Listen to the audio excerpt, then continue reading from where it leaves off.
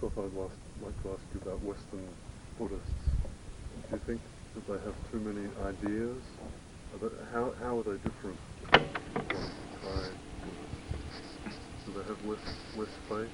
Lecture number 9, the social dimension of the Buddha's teaching. What do you think about Namo tassa bhagavato arahato samma sambuddhassa. Do they have too many ideas? Are they thinking too much? Do you think? Some parties must be different because sometimes In the past, Buddhism has often been subject to a common misunderstanding and misrepresentation. It has been viewed as an exclusively otherworldly religion, a doctrine directed solely to a transcendental goal without any concern for this world other than its abandonment. It is held by some writers that the only authentic way to follow the teaching of the Buddha is to renounce the world, to become a monk, and retire to a forest or cave in order to practice meditation. In the view of these writers, the Buddha does not offer any teaching that is of relevance to man in the world, to people faced with the problems of day-to-day life, that he holds out no principles for resolving the tangles and difficulties of social, economic, and political life. Theravada Buddhism, in particular, has been depicted in this distorted way as a teaching of an exclusively otherworldly nature, as an austere monastic code which encourages each individual's private pursuit of his own salvation, and which does not even give a fleeting glance to the larger questions facing society. Now, all of these charges, as we said, involve serious misunderstandings and misrepresentation. At the outset, we have to stress that the ultimate aim of the Buddha's teaching is the transcending of the world. On this point, there can be no hedging, compromise, or any need for apologetics. The ultimate aim, the highest aim of the Dhamma is liberation from the round of birth and death, deliverance from samsara, because all life in samsara, in the world of becoming, is incomplete and unsatisfactory. It is all impermanent, it all involves suffering, it is without any substantial basis. But though the Buddha teaches that the transcendence of the world is the ultimate goal, he treats this goal in perspective, in relation to the totality of human life. For every aspect of human life is connected in some way to the other aspects. No aspect can be treated in isolation from the whole. Life in the world is not opposed to or unrelated to our spiritual quest, but it can become part of the path which leads to the achievement of deliverance. The Dhamma has two aspects, two dimensions, a dimension of depth and a dimension of breadth. In its dimension of depth, the Dhamma leads to the overcoming of the world. But in its dimension of breadth, of wideness, of extensiveness, it embraces all facets of human existence. And it shows how all these different sides of human life can become transformed, elevated, and ennobled, absorbed into the comprehensive path leading to liberation. Again, matter, and like a curry, have not much water. We see both of these aspects illustrated in the life of the Buddha himself. Prior to his own quest for enlightenment, the future Buddha renounced the household life, the palace, and he went forth into homelessness to become a wanderer, a seeker of wisdom in the forest. And this move on his part teaches an important lesson. It teaches that renunciation and detachment from the concerns of the world at a certain point becomes an essential element of the path aimed at deliverance. And since the Buddha was a family man with wife and child, and a prince who is destined to lead the country, this act of renunciation on his part teaches an important lesson. It teaches us that the quest for enlightenment has priority over all mundane social and political claims, that it is the paramount duty of man to seek his wisdom and freedom, and nothing can obstruct him from achieving the same. However, the life of the Buddha teaches us more. For after he reached his enlightenment, the Buddha did not keep his teaching to himself. He did not remain silent and withdrawn in the forest, but he came back into the world to teach and proclaim his doctrine to all people, to show all the way to release from suffering, to show all them the way to happiness. And in the course of his teaching mission, the Buddha associated with people from all walks of life. In his own words, he said, "Very often I dwell surrounded by monks and nuns, by laymen and laywomen. I live surrounded by kings and princes, by businessmen and merchants, Brahmins and recluses."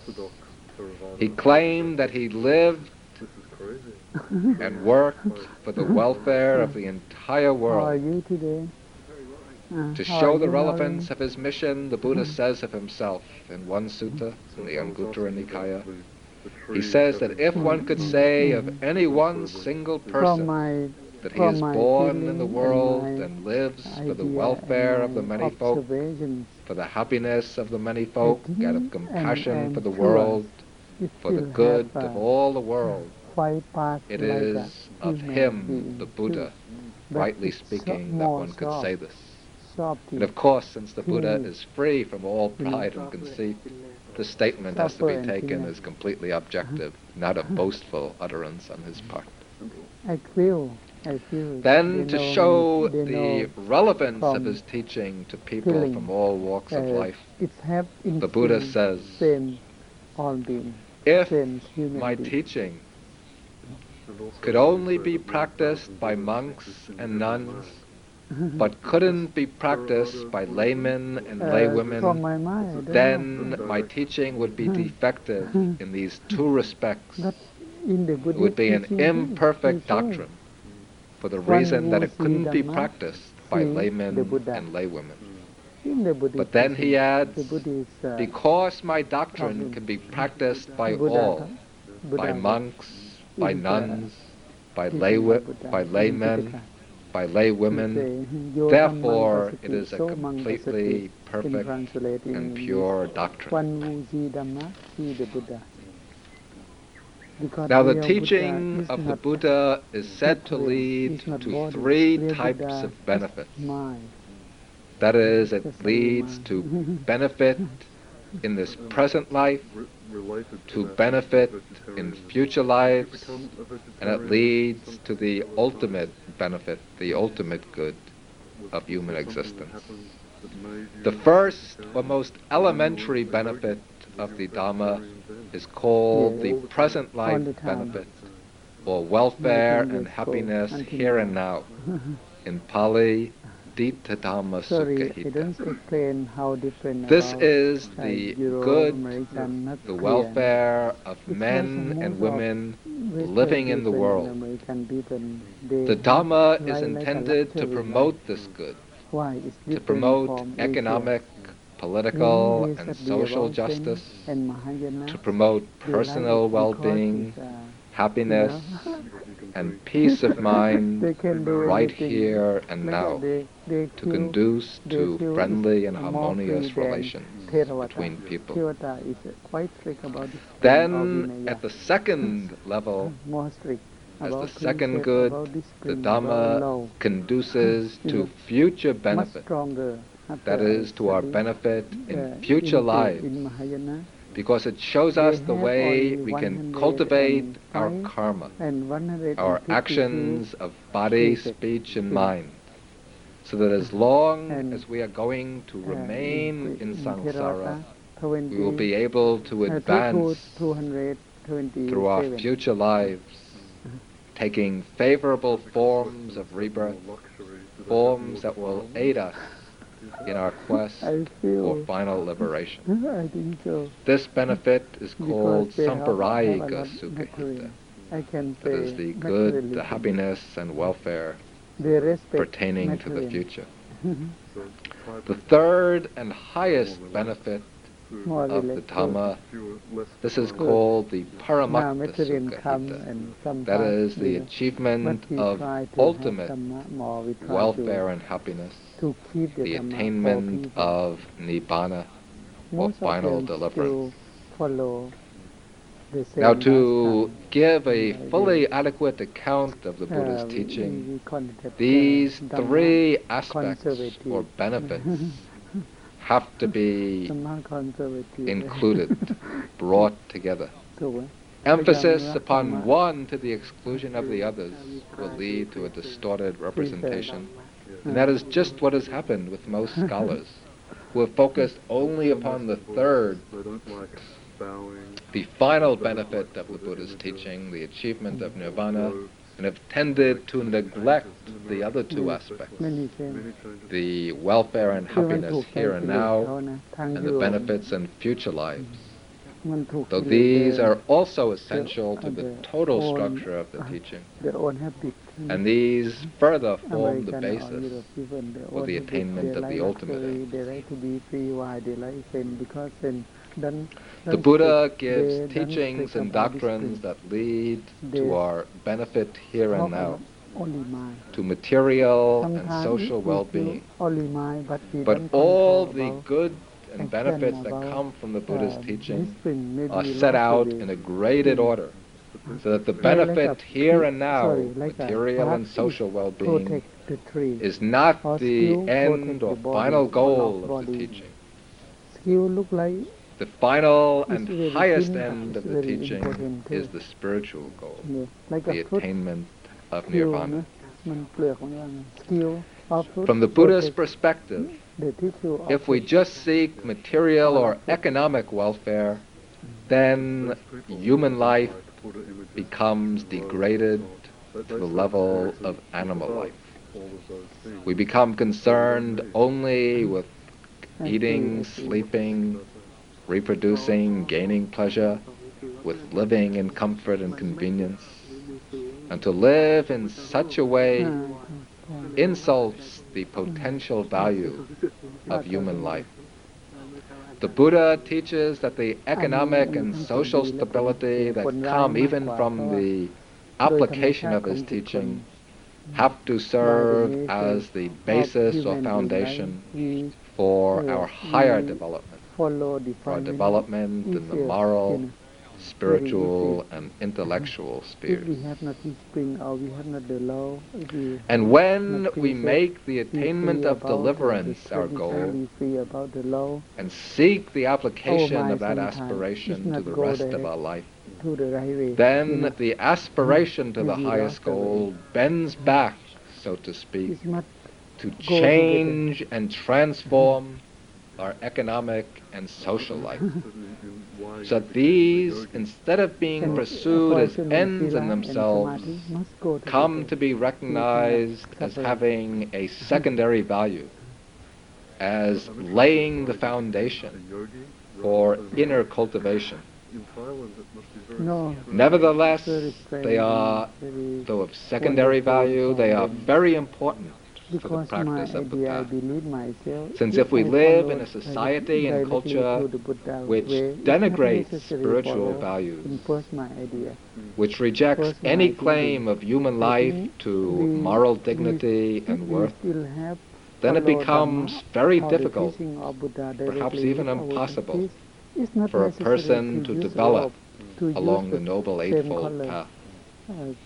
Same color To of be able general to monks. practice the Dharma We can have properly, free life, what is required Like- is a like you secure or like material layman people. foundation, and we still have good practice for a peace and peaceful and beneficent and I government, like to study, a to free learn society too, after which that. allows If I see, opportunities I for realize spiritual if I can exploration realize and practice. we reach to that point and Thus can we be see free these or two we have aspects to be mutually something supporting. happened in my mind. Material well-being provides in the the real Dhamma, support for spiritual become development, and the pursuit of the spiritual goal I like to determines test the myself form too. of the social order. Without uniform, we can have peaceful life. Now, in order to further I think so. appreciate the It's not social necessary for me application to of do the that. Buddha's doctrine, Even now, but we have to be now aware it's that there are better. two basic concerns which the practitioner we has can to have apply good, to his practice. relationship and we can That have, is the concern for right his own understanding good very easy for people and can concern help for the good of directly others. because uniform general principle Theravada understand Buddhism very easy. sometimes has been portrayed as a self-centered doctrine, Maybe a something doctrine that which instructs us to in seek our between, own well-being without any concern for the well-being of others. But if we go back to the earliest Buddhist texts, to the Pali Canon, we'll see that the Buddha often teaches that there are two types of good we have to take into account, two types of benefit, our own benefit and the benefit of others. For example, the Buddha teaches his own son, Rahula. He says, Rahula, before you act, before you speak, you should stop and reflect. You should ask yourself, will this action of mine lead to any harm to myself, or any harm to others, or any harm to both? If this is the case, but we can you should avoid this can action. develop some paths But if you for know, when the you modern- reflect, that this for the action modern will day, lead for to nowadays, my own we true can benefit, flexible, but or we to can keep the main benefit of way. others, or to the benefit of both, Right. then you Has it should become perform more flexible that action. in the last few years? Yes, Again see. and again the Buddha teaches, because you you've should been so always reflect before acting, while acting, and even after acting. Reflect on one's own benefit and the benefit of others. These two ends both justify action, both must be balanced and taken into account. It's not necessary to use And the same insistence on a balance of self-regarding and altruistic motives comes through in another statement of the Buddha. And I go. In one sutta in the Anguttara Nikaya, the Buddha says that there are four types of people found in the world. There is the person who is concerned neither with his own good nor the good of others.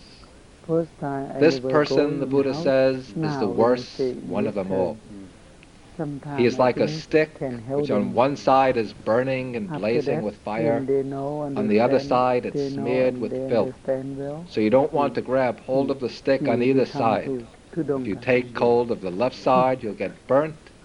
If you take hold of the right And side, sometimes we then you'll cannot. get dirty. Usually every year I involve That is like in the a man, the person 1 who is month, 2 not months or concerned more.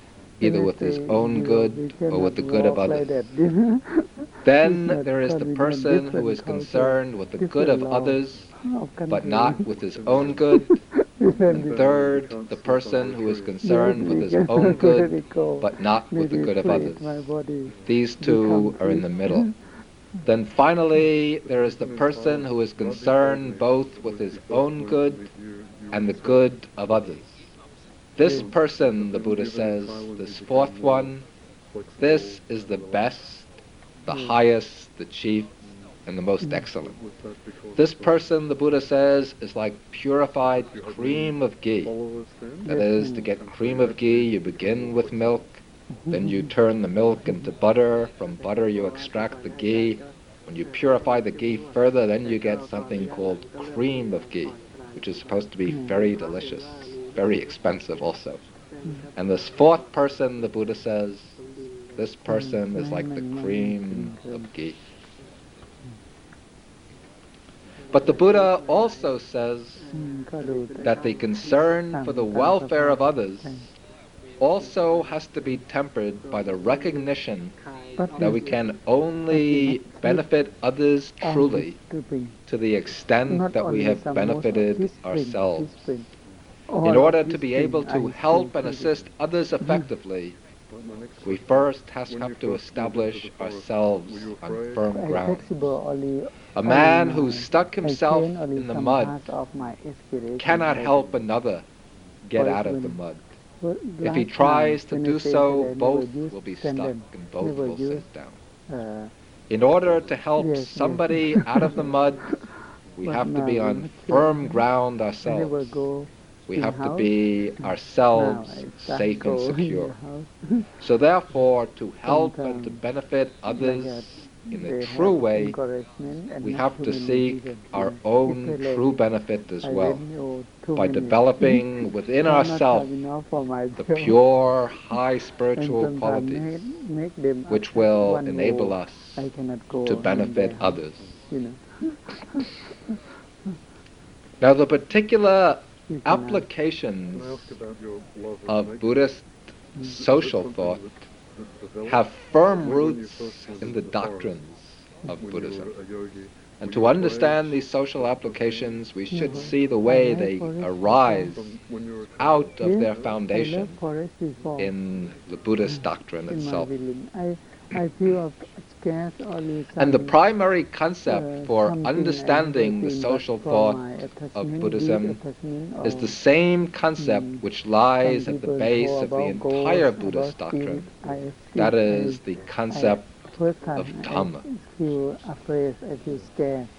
The word Dhamma, as we've explained, means that which upholds, that which sustains. In its broadest sense in Buddhism, it signifies the cosmic law which supports all phenomena, the law of dependent origination, paticca samuppada. It covers also the law of the Four Noble Truths, the three characteristics of existence, and all the other particular ramifications of Buddhist doctrine. The concept of Dhamma also has an ethical dimension. In its ethical dimension, it is the law of righteousness, the principle of virtue, of moral truth. Dhamma here is the moral law which protects us, which upholds us, which safeguards us against spiritual degeneration, from the fall into lower states of existence, and from the fall into samsara. It is the path of mundane spiritual development and the supramundane path which leads out of the realm of birth and death. to that place. So the word look in my Dhamma mind. combines these two It's ideas, only mental formation. the philosophical idea Not and real. the ethical idea. We can make It understand fuses them ourselves together clear. into this one law of Or reality have and less. virtue. Finally, it's been lost. We can be free. Now from this everything. Dhamma, We will break this and one it's Dhamma, very simple. divides into many Dhammas in accordance with the different spheres of human activity. It's still, Now, when after a heavy rain, but most of when there are many most pools of of water things on the can ground, happen to people then the from one moon, mental when we formation. see it reflected in the water, we see But that it gives is very rise to difficult- many images of difficult itself. to say about it. And so we I think see it's not many important. images of the moon. We cut it out because In a it's similar not, way, it's not Buddhist teaching. when Buddhist this teaching only one how all-embracing we can free from Dhamma, unsuffering. the How we cosmic can have moral a good law, life, we can is have seen applied to the happiness, various domains of human we can activity. have peaceful in It produces our or gives rise to life. many How we Dhammas, can, many we can get ideals useful in of this life conduct and how we can appropriate to each ourselves particular and people situation. and all beings. Thus, for example, uh, there is the living Dhamma beings, of the how monk, we can help that them. is the various ideal way is the practices Buddhist way. which the monk should undertake. There is the Dhamma for householders, the ideal way of conduct for a householder. The Dhamma for a father or for a mother, for a wife, for a husband, for members of the various social classes, and so like on. a- Each now, type of individual has its own Dhamma. And to follow one's own particular Dhamma is to live in harmony with the universal Dhamma, maybe the it's law of righteousness and truth.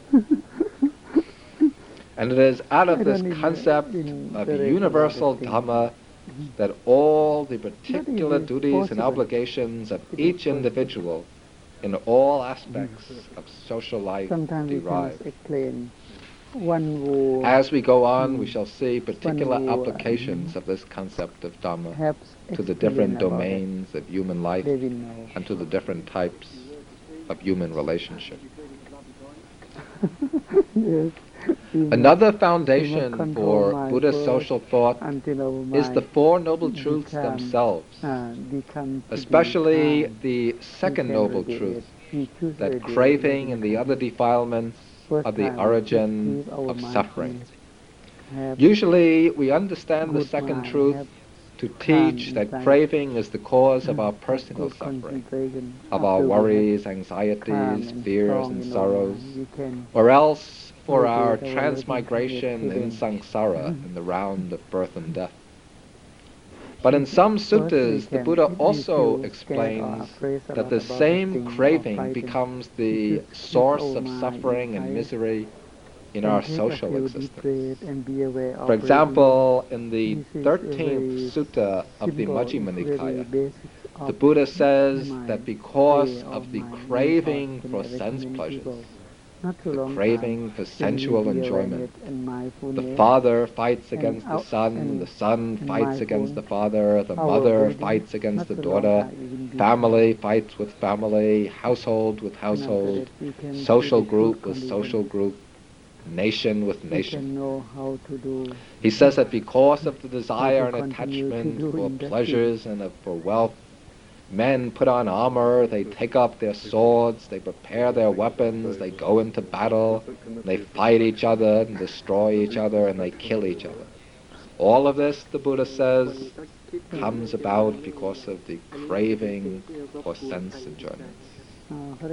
And unfortunately, it seems the modern world, to a large degree, bears ample testimony to this. Like an obstacle for mind. Again, in the 15th sutta If you think about of it, the it's- Digha it's a Nikaya, lot. the It's a Buddha big gives an interesting obstacle. variation on the formula for dependent arising, paticca samuppada. After he has explained dependent If we- arising if we, all the way down to attach craving, it too much, he you know, then declares that in dependence on addicted- craving there arises addicted, sometimes it search, is- that is, we searching call it for that objects why of craving. addicted. In dependence on search, there arises acquisition. That is, you acquire the objects of craving. Then, in dependence on acquisition, there comes discrimination. You form the notion, this is mine, not yours. That's yours, not mine. Then because of discrimination, there comes attachment and desire. One becomes attached to one's own possessions and desires the possessions of others. Then, in dependence on desire, clinging, possessiveness, and selfishness arise. Because of selfishness, there comes the sense of protectiveness, the kind of paranoia that makes you feel you have to protect your own possessions from the encroachment of others. Then the Buddha says, in dependence on this sense of protectiveness, men take up their clubs, they take up their swords, they become involved in wrangling, quarrels, disputes, false accusations, in all sorts of unwholesome states. All of these the Buddha traces to their root in craving. And he says that if craving is eliminated, then all of these will be eliminated. Thus all these social problems come from the basic cause of craving. The doctrine of egolessness, anatta, also implies certain principles of social ethics. Buddhism teaches that the idea of self is the root of suffering, since it lies at the base of all the selfish emotions and defilements which cause suffering. Therefore, to get free from this trouble, from the social turmoil that comes from the defilements, we have to uproot the sense of selfhood. And we uproot the sense of selfhood by beginning to act in ways which contribute to diminishing the grip of the self idea. Ultimately, the eradication of selfhood has to come about through wisdom, the wisdom that arises out of meditation. But meditation cannot be sealed off in a compartment of its own, separate from the rest of our life. True wisdom doesn't arise while we are living outwardly in a selfish manner, dominated by all sorts of selfish desires. To generate wisdom in meditation, we have to begin in little ways in our outward life, by cultivating pure and selfless actions of body and of speech, by giving, by observing precepts, by helping and assisting others, and so forth. Then all of these little acts will build up a momentum that will diminish the inner clinging to selfhood and provide the foundation for wisdom to arise, the wisdom of selflessness that directly and intuitively realizes the absence of selfhood in all things. Still, another foundation for the social ethics of Buddhism lies in 4 high spiritual states to be developed in meditation. These states are called the Brahma Viharas. That is, the sublime states or the divine dwellings. The word Brahma means divine or supreme. The word Vihara, a dwelling place. The 4 sublime states, the 4 Brahma Viharas, are loving kindness, compassion, sympathetic joy, and equanimity. The first, loving kindness, that is, in Pali, metta. And this is the wish for the welfare and happiness of others. As an ethical attitude, in a meditative state, it is to be developed to an immeasurable extent until it embraces all living beings, enfolding all living beings in infinite loving kindness, the wish for their welfare and happiness. The second Brahma Vihara is compassion. revolution. Whereas loving kindness is the From wish for the fourth- welfare and happiness of Postcard, others. postcard, Compassion, Brahm, karuna, Paya, is the Sutta, feeling of and empathy with others. Brahm Pet The Sutta, quality that makes the heart tremble and shake Brahm, with the suffering of others. Merchant, Sut, This Labor, is the quality which makes us identify with others and feel their suffering as if it were our own. King, Merchant, And when Labor. compassion works on us, then it arouses the The desire Buddha to relieve and said alleviate last time the in suffering Indian of others, people, to take away they have, their misery they have and the causes of their misery. thinking a lot about these things. Sometimes they And like metta, this quality of separate compassion, and of karuna, very is to be extended divide, immeasurably to all beings. แบ่งแยก The third against divine another- dwelling another is case. sympathetic joy. if you Mudita. are labor, if you- Mudita is the quality of rejoicing in the happiness and good Again, fortune of others. it's not fair. like This that. After the Buddha, quality we come to tends this one to concept. remove Buddha say, envy and jealousy, if human being like to you arouse have the same, we joy depend only over the fortune of cause and others. effect. Only Then the fourth Uh, Brahma Vihara is goodness. equanimity. Mm.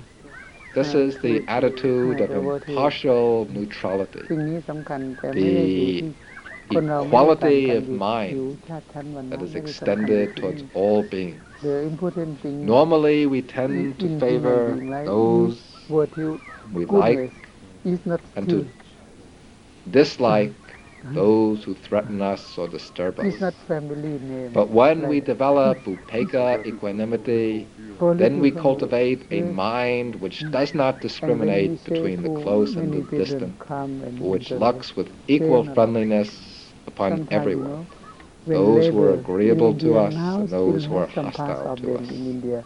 When labor So group one with come, equanimity can look and upon all come and beings walk without past in discrimination. the door, they must These are four ethical feel, and attitudes to sometimes be they- developed they first in have bad meditation, talking. but which can reach expression in concrete action in the social, They like to economic, them and political spheres. because they think is not good luck like that.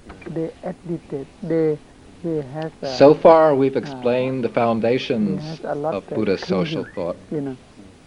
Now we'll discuss believe it the is, applications it is, of these principles Unlucky. to if different labor areas of come, social concern. You know.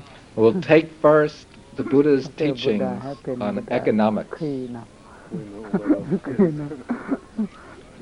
Now, some modern many schools things of thought, about, like Marxism, politics in that regard the Each economic still have a domain king, as the choose have primary loving kindness determinant and give, of give social people free. existence and dismiss everything else beyond สมัยนั้น that ก็คล้ายๆว่า as mere ความยึดถือ superstructure, ในเรื่องชาติชั้นวรรณะสูง a พวก secondary ทาสก็ถูกทรมาน overlay ความเมตตา on ก็ top น้อยล of ง the มีปัญ material หาแต่เรื่อง conditions. ที่ว่าเกี่ยวกับการเมืองหมายถึงว่าพระเจ้าเกิด Contrary อุบัติ to มาแล้ว this view, หลายอ the ย่าง Buddha ก็เปลี่ยน recognized that there are many interdependent spheres of human activity. These cannot be subjected to some simplistic reduction, but they have to be seen as mutually efficacious, as interrelated. The Buddha took note of the importance of economics to human life, and he held that if people are to be capable of personal and spiritual progress, the economic foundation has to be secure. We have to be able to live a secure life materially and economically. In one sutta, the 26th sutta of the Digha Nikaya, the Buddha shows clearly how poverty can become a cause of social chaos and deterioration. We can know, but we should He explains that in the distant past, there were many virtuous kings who reigned over happy and prosperous kingdoms. And these kings provided for the welfare of their subjects by giving them all sorts of material and economic assistance. After several generations, One king arose in this lineage who neglected to take care of his subjects materially.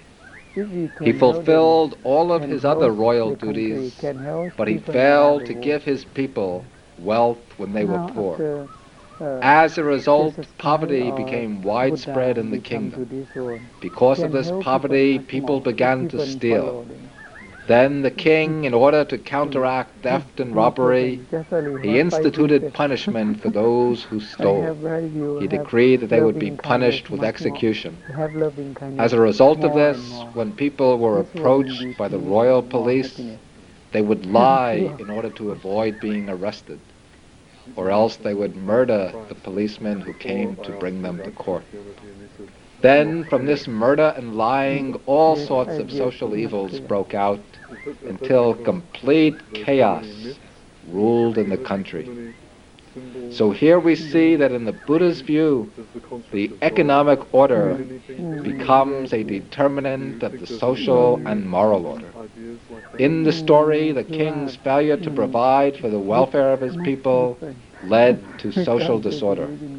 And extending the principle further, the sutta seems to imply that if the governing body, whatever its form, be it kingship or anything else, if it does not ensure that the people are economically well off, that they're secure, the result will be chaos and confusion, even crime in society at large. And so here the Buddha teaches not only that economics to a large extent determines man's moral condition, but also that the government has the responsibility to correct any kind of extreme economic injustice.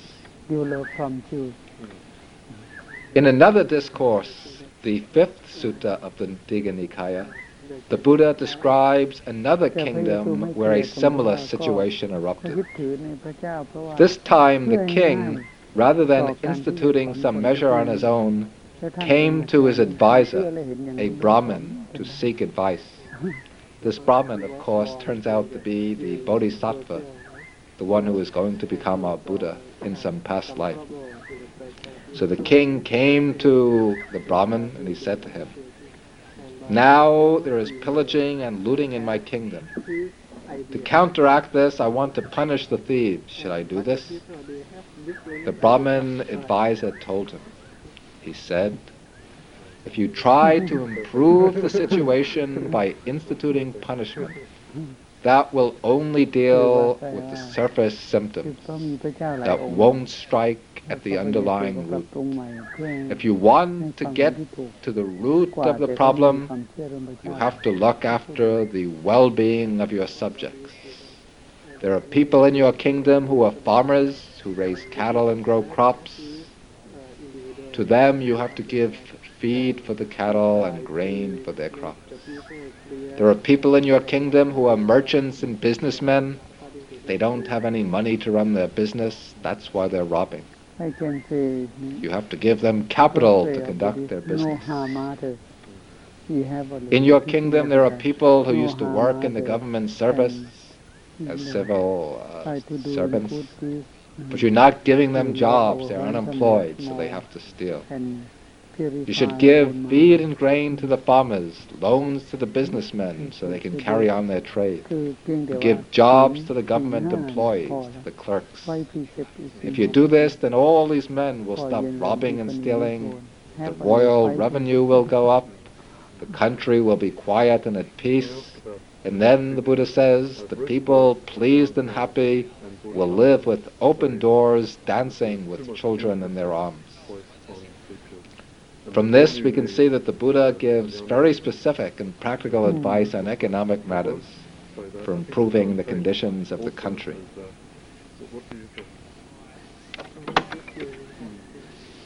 Both the current child and the current Buddha say that there is too much emphasis placed on teaching, that all that is necessary is the kalyana metta.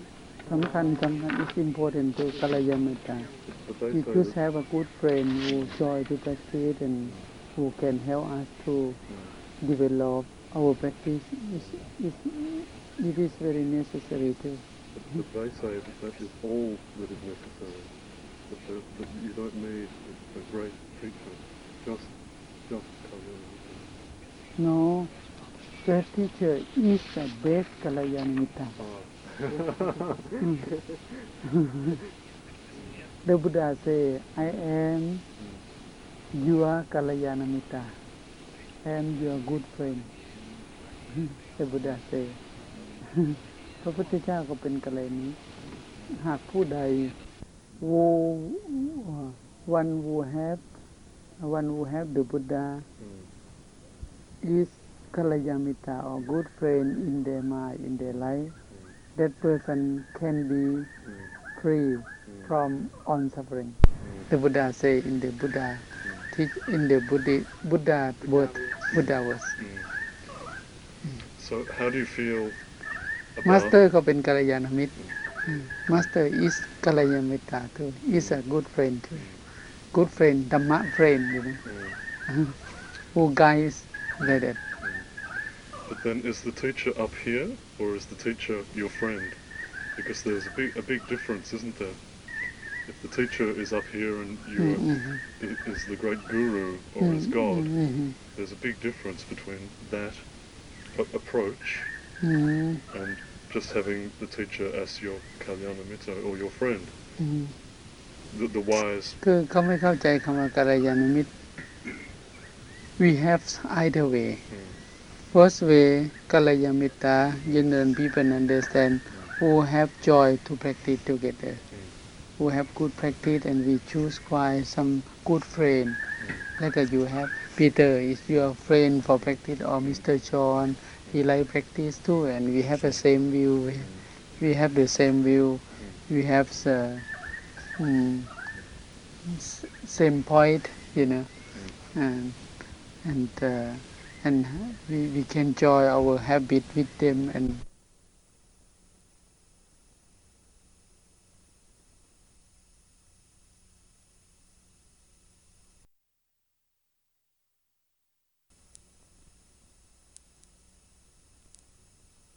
because they can get a lot Dhamma, much more. Because Kalyamita, same friend is different. Because maybe they have not strong mind enough. They have not strong Dhamma enough like that. คือคำว่ากัลยาณมิตรคือเพื่อนที่ต้องดีกว่าเราที่แสวงหา The real meaning of much better than us. Must be the friend that is better in virtues than us. Yes. So he can help us. Much more virtues than us. I understand that, but I hope this isn't a rude question, but how do you feel about the way many people treat you? Because I've heard, just in the time that I've been here, I heard one Thai lady say that she prays to you that her business will succeed. Every night she prays to Prachad that her restaurant will flourish. So how do you feel about that? No, I don't know. But from their mind, just only from the intention, from their hope. For me, no. I radiate loving kindness too in this in my religion routine and my after I chanting or before chanting like that sometime when I sit every day loving kindness for general. Living with open hands. Sometimes some people The wealthy, in particular, in Buddhist society, have the duty and obligation to give to the poor, to help and to assist the poor. The things that can be given, these the Buddhist texts classify very minutely. The main objects are the basic requisites of existence: clothing, food, dwelling places, and medicines. Secondary objects include seats, vehicles, lights, books, utensils, and so forth. All of these get classified very minutely. But the Buddha praises especially the giving of food. He says that if people knew the value or benefit of giving food the rewards they would get for themselves by giving food, they would not sit down to eat even a single meal without giving something to eat to somebody else if there is an opportunity to do so. He says that one who gives food gives 5 things. He gives life, that is long life. He gives beauty or good complexion.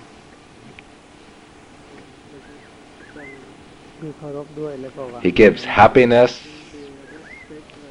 He gives strength, physical health, and he gives intelligence. Because the person who receives the food and who eats it, then his life gets extended, he acquires a good complexion, he feels happy, pleasure over receiving the food, he gains health, and his mind is able to function properly and to utilize its intelligence. And the Buddha says that one who gives food gives these 5 things, and in turn he receives these 5 things back. That is, the karmic result of giving food is to obtain for oneself long life, if not in this lifetime, then in some other lifetime. You obtain yourself beauty, happiness, health, and intelligence. All of this comes through giving. Then, on many occasions, the Buddha has given practical bits of advice to lay people on how to deal with their economic affairs. One time a group of lay people came to the Buddha and said, "Bhante, we aren't monks living in the forest. We don't know much about meditation or philosophy, but we need something that's practical, something that can help us right here and now, and also something that will help us advance in future lives. Teach us what is appropriate for us." Then the Buddha taught them 4 things that lead to happiness here and now. He said, the first thing that's required is energy and diligence. If you work at some job, some profession, trade or business, you have to be energetic and diligent in performing your work. The second factor is security. It is when you acquire wealth, you have to protect it carefully to make sure it remains safe. The third thing is good friendship. You have to associate with good friends, true friends, with virtuous people who will help you and protect you. Then fourthly, you have to maintain a balanced livelihood. You shouldn't be too bountiful, spending more than your means permit, and you shouldn't be niggardly, clinging to your wealth. But you should avoid these extremes and spend in proportion to your income. Those are the 4 things the Buddha taught leading to welfare here and now. Then he went on to teach 4 things that lead to long-term benefit in the future. That is faith or confidence in spiritual values, generosity, moral discipline, and wisdom. The Buddha also got down into the very practical matters of the right ways of acquiring wealth, the 4 standards of right livelihood to which the lay follower should conform. That is, he should acquire wealth only by legal means, not by illegal means. He should acquire it without violence. He should acquire it honestly. And he should acquire wealth in ways which do not harm others. Then, having acquired wealth in these ways, the Buddha went on to teach 5 uses that the lay person should make of his wealth. Firstly, he should use it to provide for his own household, his family, relatives, children, and so on. Secondly, he should use the wealth to make gifts to friends, to entertain them, to give them presents at the holiday seasons, and so on. Thirdly, he should use wealth to protect and repair his property and his dwelling. Fourth, he should pay taxes and make the oblations to the deities. And fifth, he should use wealth to offer alms and requisites to the monks and Brahmins. But I'm not always. This deals with some of the aspects of the Buddha's economic teaching. Now coming to the specific social teachings of the Buddha, the teachings that are designed for molding and transforming society. Now from the Buddhist viewpoint, society itself is an abstraction, not a reality. Society is a collective whole made up of individuals, and the quality of society reflects the individuals who compose it. If the individuals are corrupt, the society will be corrupt. If the individuals are noble and pure, the society will be noble and pure. Since society merely reflects its individual members, the Buddha aimed at transforming society by giving individuals new standards of conduct, new ideals and patterns of behavior which would elevate and transform their conduct. Then changes in the social order would follow as a matter of course. There are various codes of conduct taught by the Buddha which fulfill this requirement. These codes were designed originally for individual observance, but when put into practice, they bring about far-reaching changes in the social order. Some instances we might mention are the 5 precepts: to abstain from killing, from stealing, from sexual misconduct, from false speech, and from intoxication. Though these lines of conduct help improve our individual conduct, but when they're observed by many people throughout the society, then they purify and elevate the society. Similar considerations apply to the 10 courses of wholesome action, 10 bases of merit, the Noble Eightfold Path, and so forth. Now, the unit of society upon which the Buddha places the greatest emphasis is the family. The Buddha regards the family as especially important because the family is the intermediary between the individual and society as a whole. It is in the family that the individual receives his basic training. It is here that he learns the ideals and standards that will govern his conduct for the rest of his life.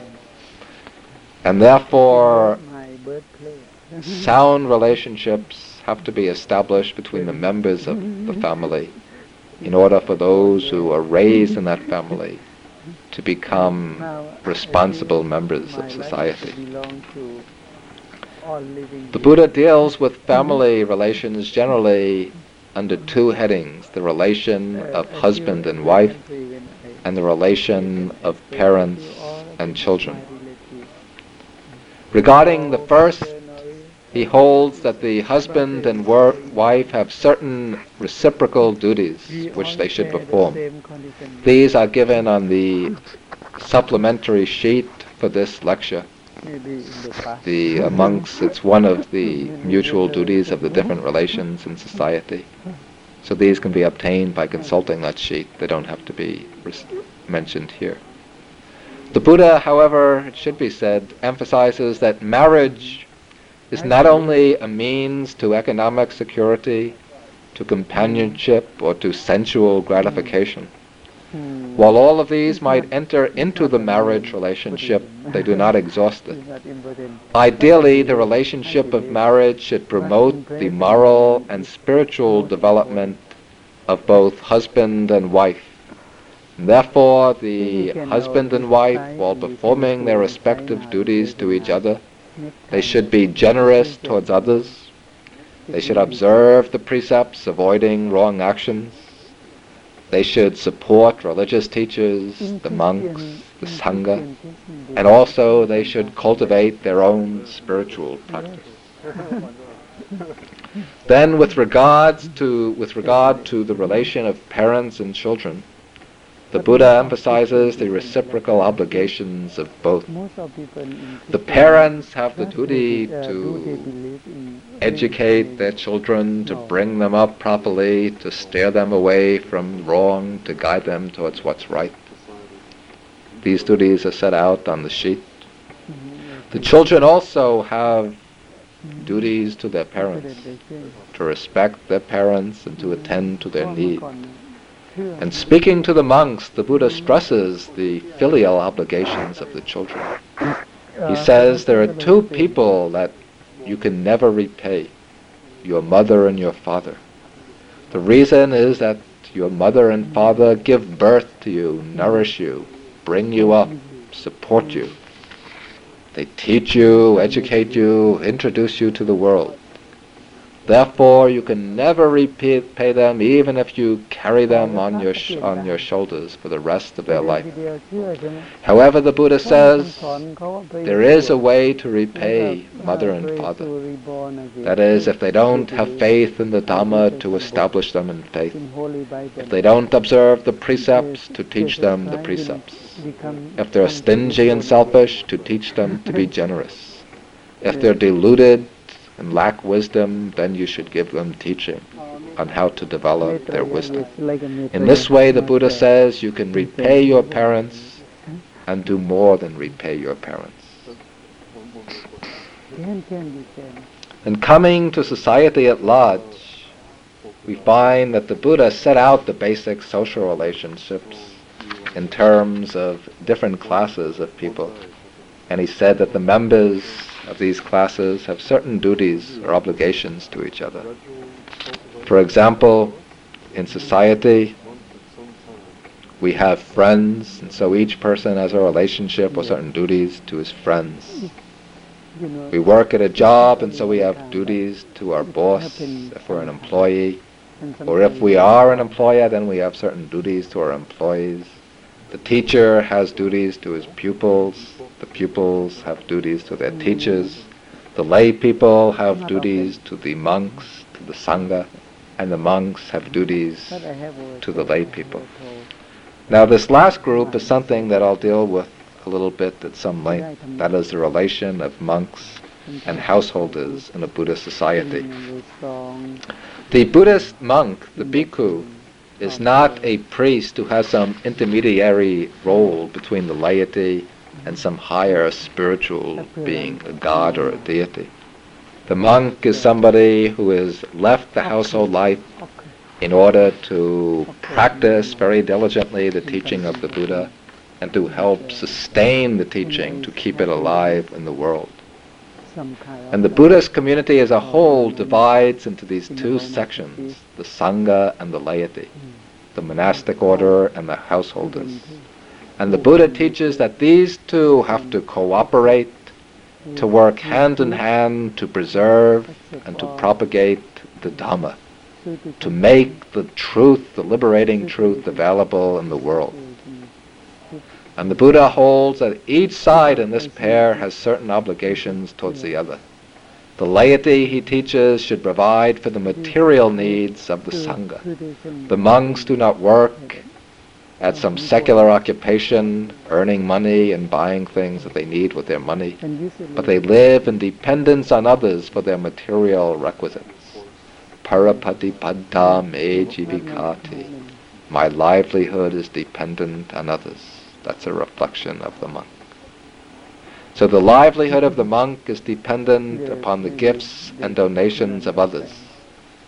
And since the order requires the support of the laity, the lay people, the householders, are advised to provide for the material needs of the monks, to show them respect and to encourage them in their efforts to practice and teach the Dhamma. The monks, in turn, who acquire the knowledge and experience of Dhamma, have their duty to the laity.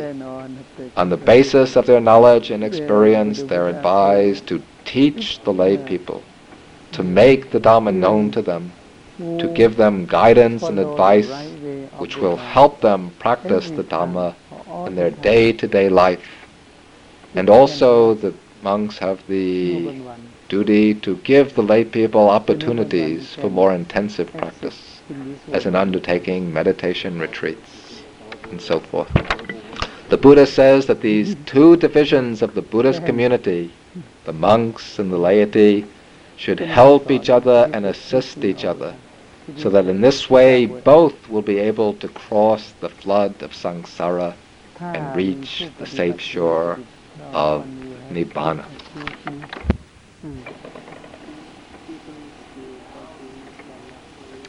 Now we come to the political teachings of the Buddha.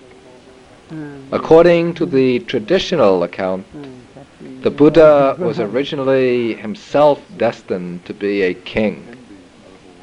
He was the son of a king, destined to become a king, but he renounced his right to the throne in order to become a religious seeker.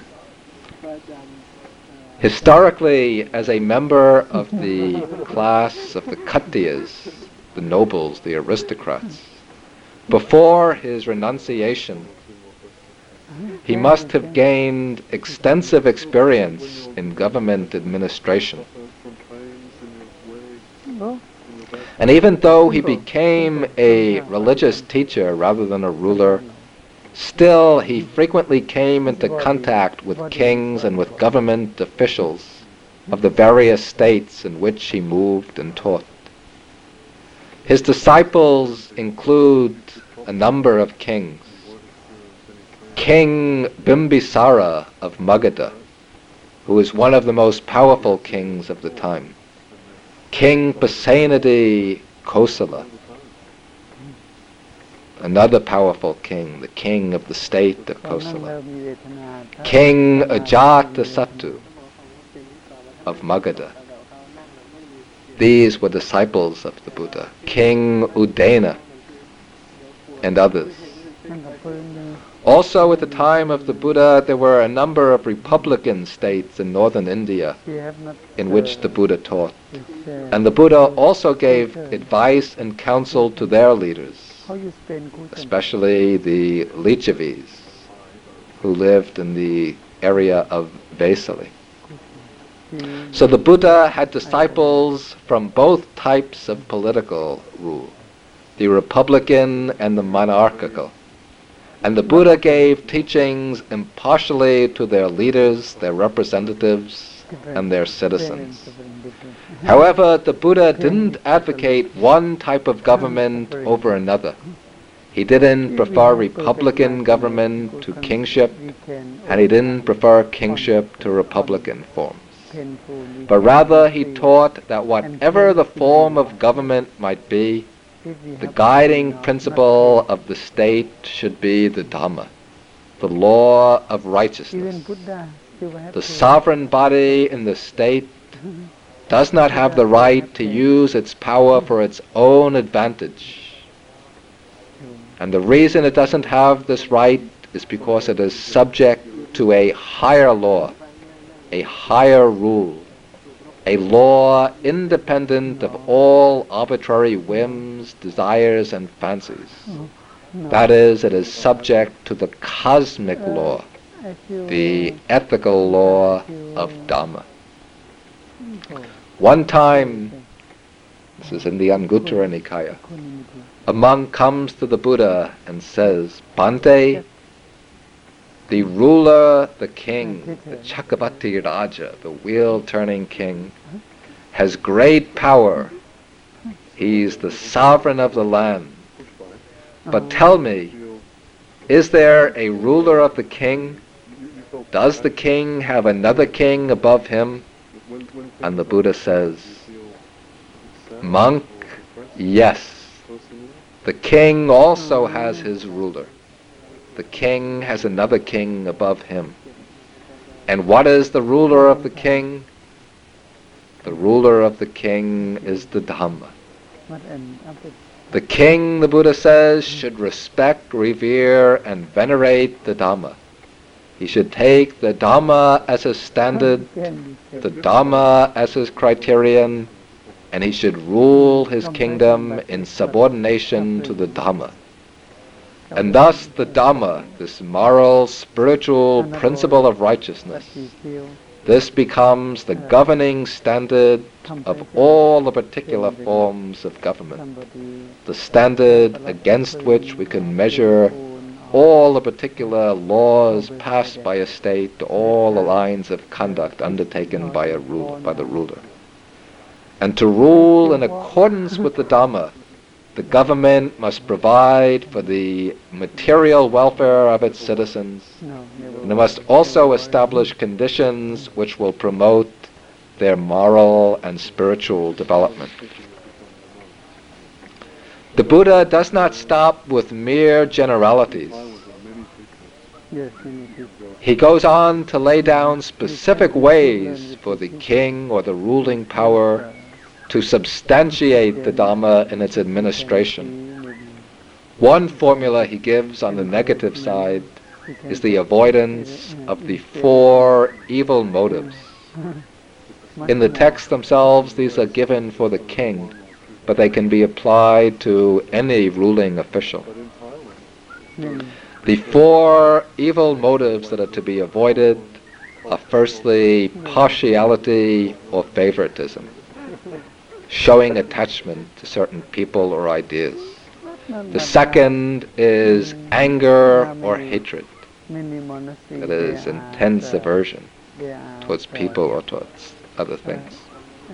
The third evil motive is delusion, to be confused, stupid, and dull-minded. And the 4th evil motive is fear, to act out of fear and timidity. On the positive side, Buddhism teaches that the government, especially the king, should observe 10 standards which are called the 10 royal virtues, the Dasa Raja Dhamma. These are often referred to in the Jataka tales, the stories of the Buddha's past lives. First of all, the king should be generous. He should be ready to distribute the wealth of the kingdom to the people, to make sure that everybody is able to acquire the basic necessities of life, so that nobody has to be hungry or be deprived of a dwelling place, clothing, and so on. Secondly, the king or the rulers should be well disciplined in his conduct. He should observe the 5 precepts: not to kill, steal, commit adultery, lie, or drink intoxicants. Third is the virtue of self-sacrifice. The ruler should be ready to sacrifice himself for the good of the kingdom, ready to give up everything for the benefit of his subjects, even his own life. And the Jataka stories give us an interesting illustration of this virtue. In one story, we meet a monkey king. This is the Bodhisattva, the future Buddha. This monkey king has to look after the welfare of his troop of monkeys, take care of them and rule them. And once, when they were in danger, they have to flee through the forest, and they have to pass over a number of trees. But they reach a certain point where there's a gap or a gulf between one tree and another. And so the monkey king lays down on one tree. He grasps the tree with his feet. Then he leans over and he grasps the tree on the other side with his arms, with his hands. And he makes a bridge out of his body so that all the monkeys can cross over to safety. But as a result of this brave act on his part, his back gets broken. And at the time that this is happening, there is a human king down below passing through the forest. And he watches this event. He witnesses the great, noble, courageous act of the monkey king. And when he sees that the monkey king has been ready to give up his life for the safety of his fellow monkeys, when the monkey king falls out of the trees, falls down to the ground, the human king comes over to him and asks him why he did this. And then this monkey king, with all of the grace that will become to manifestation in his later achievement of Buddhahood. The monkey king teaches the human king that it is the duty of a ruler to be ready to sacrifice even his own life for the welfare of his subjects. And thus, a human king learns the proper duty of a ruler from a monkey king. The fourth royal virtue is justice. The king should administer his realm with justice, with equality towards others, not with favoritism and partiality. The fifth virtue is gentleness. The king should be gentle, loving, and kind to all the people. Sixth is austerity. The king should be austere in his own way of life. He shouldn't be addicted to luxurious enjoyments, to comforts and conveniences, but he should try to live very simply, contented with the basic necessities. Seventh, he should be free from enmity, from hatred and ill will. Eighth, he should rule with non-violence.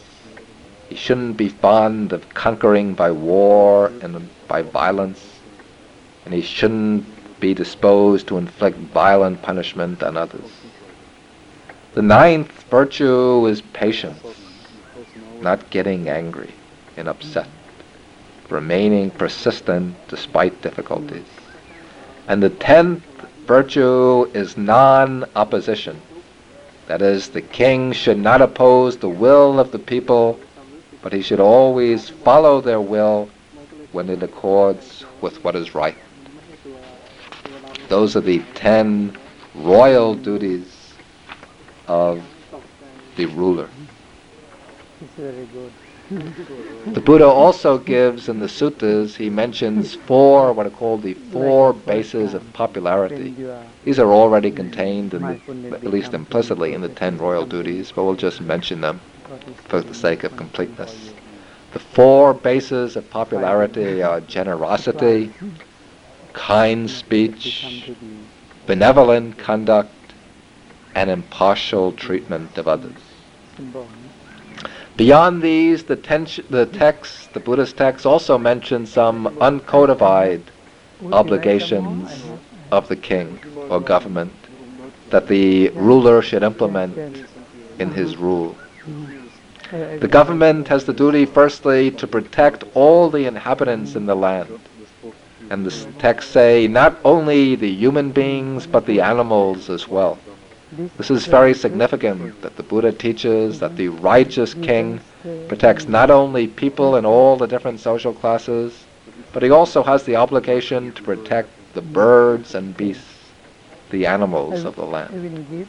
And in accordance with this precept, we find that in Buddhist countries such as Sri Lanka and ancient India, perhaps Burma and Thailand also, the great Buddhist kings of the past have built animal hospitals and have had doctors trained to take care of the animals.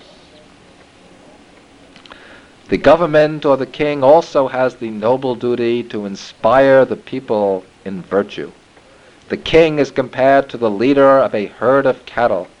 The people are like the cattle who follow the leader. If the chief bull in the herd takes a wrong course, then the other cows will take a wrong course.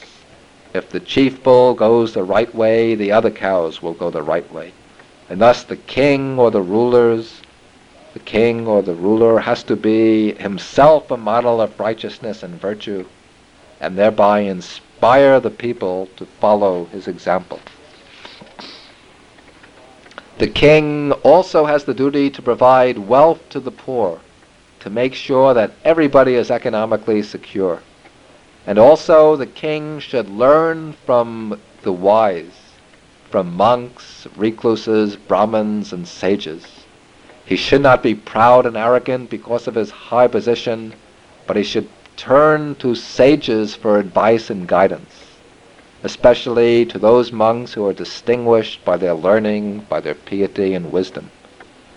Thus, we see that during the golden age of Buddhism in South and Southeast Asia, The great Buddhist kings have always had a distinguished Mahathera, a senior member of the monastic order, as his special advisor to give him advice on and counsel on moral and religious matters. The last issue of the Buddha's political teaching that we will deal with is his approach to the problem of war. The Buddha teaches clearly and explicitly that to rule in accordance with Dhamma, the ruler, the government or king, has to avoid aggressiveness and attempts to conquer by violence. The Buddha himself once prevented a war between two states in the India of his time, the Koliyas and the Sakyas. These two lands were divided by a river, the river Rohini, and both wanted to divert the river for their own use. Because of this conflict over the use of the river, the two sides became hostile to one another, and they were prepared to go into battle, to fight, to take possession of the river. The armies were lined up on opposite sides of the river, and the Buddha learned about this. And both of these people were his own kinsmen. He himself was a Sakya, born in the Sakya land. His mother was a Koliya. And so the Buddha himself was related to people of both sides. When the Buddha learned about the impending conflict, he came onto the scene. He called the leaders into his presence, and then he asked them. He said, "Tell me, what is the value of the water in this river? Is it of very great value?" Both said, "No, the water is really of very little value." Then the Buddha said, "Tell me, what is the value of human blood?" They said, "Oh, the value of human blood is very great. Human blood is precious and priceless. Then the Buddha asked, he said, "Tell me now, both of you, are you ready to shed all of this human blood to slaughter each other just for the sake of the water in this river? Is this a sensible thing to do?" When they were asked this, they said, "No, this is absolutely senseless." Thus they both gave up their weapons, they became friends, and they lived together in peace, sharing the use of the water in the river between them. Time and again the Buddha teaches in one way or another that violence must be avoided, that peace can never be established by force and conquest. The Buddha says that when one side conquers another, the conqueror only breeds resentment in the one who is defeated, while he himself has to live in constant anxiety, worrying that he will be defeated in turn. Neither side really wins the battle.